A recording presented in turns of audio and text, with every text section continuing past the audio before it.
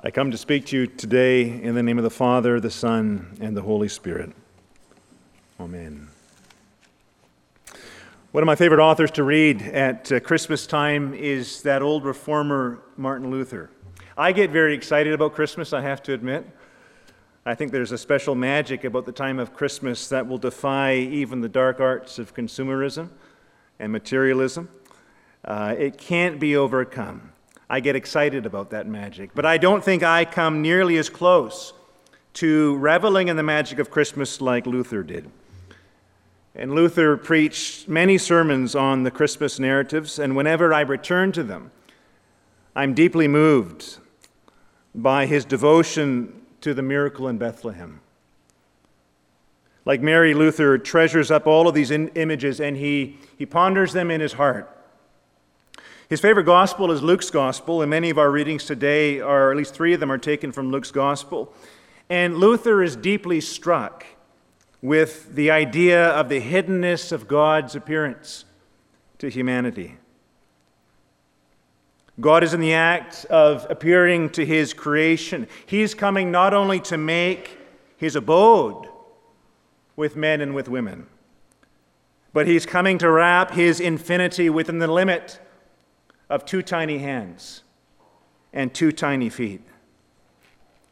The Word who spoke the universe into existence unites himself so indivisibly to our humanity that we find him in the lap of a young woman unable to articulate anything at all but the cry of human need.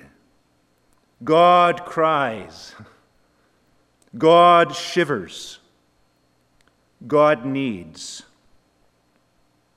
How could God, writes Luther, demonstrate his goodness more powerfully than by stepping down so deep into flesh and blood? The Word became flesh and dwelt among us. And Luther is so struck by the importance of the awesomeness of God becoming flesh that he marvels that this moment could remain hidden from so many. Oh, what a dark night it must have been over Bethlehem, he writes, that the people didn't see such a great light. There is this poor young woman, he says, Mary. Nobody pays attention to her. She is considered to be one of the least significant inhabitants of that town. Nobody realizes what Mary is carrying. Nobody, he says, notices or understands what God performs in the stable. God permits them to eat and to drink and to be of good cheer, but this treasure, it's hidden from them. It's so very different with the world, isn't it? We are by nature promoters.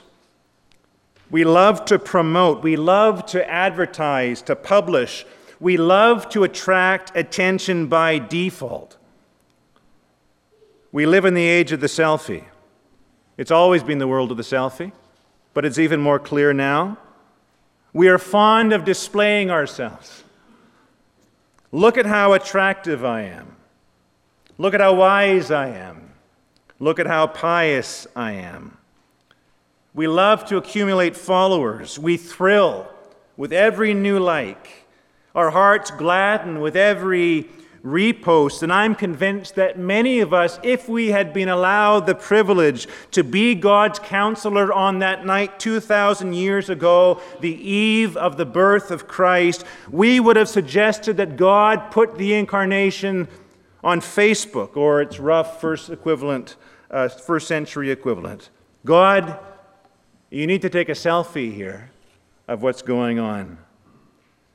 But on this dark and cold night, there was no hashtag Bethlehem.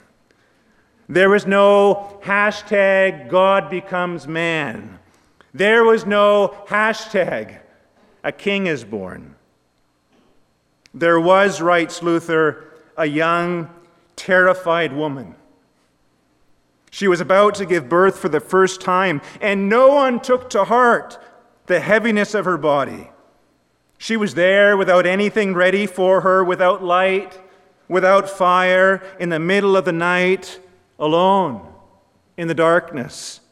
Everyone was drunk and roistering in the inn, a throng of guests from everywhere, and nobody at all bothered about this young woman.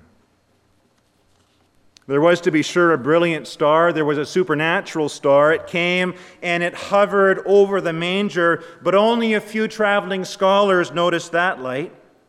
There was a jubilant angelic choir over the fields, but only a handful of poor shepherds heard that exultant song.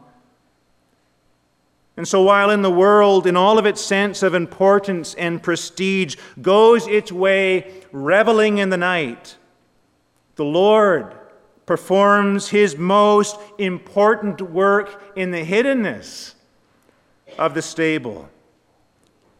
And so it will always be. Your life, says St. Paul, is hidden with Christ in God. How completely, writes Luther, God does spurn that which is high. And we strive madly and frantically after the heights to be seen, lest we be honored in heaven. Again and again, Luther says, we step out of God's horizon so that he might not see us in the depths, the only place that God looks for those who are humble and contrite of heart. And so this Christmas, let's remember that the work of God's grace is the work of the hiddenness and the obscurity of the stable. God chose the foolish things of this world to put to shame the things that are wise. He chose what is weak to shame what is strong, and he chose what is low and despised, even things that are not, so that no human being might boast in his presence. Even as with Mary, ostensibly unimportant, alone, perplexed, tired, cold, God comes to us today with the treasure of his gospel, the treasure of new birth.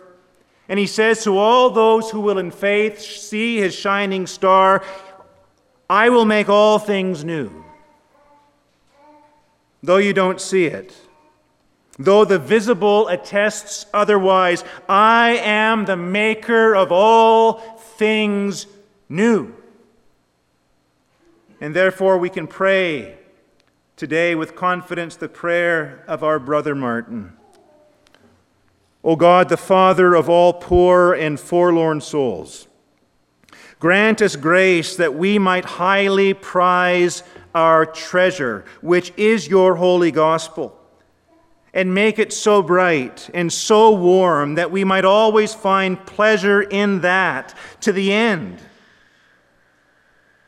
that we might fix our hope on a better kingdom, the sure hope in the coming of our Lord and Savior Jesus Christ, for whom we wait each day. In the name of the Father, and the Son, and the Holy Spirit. Amen.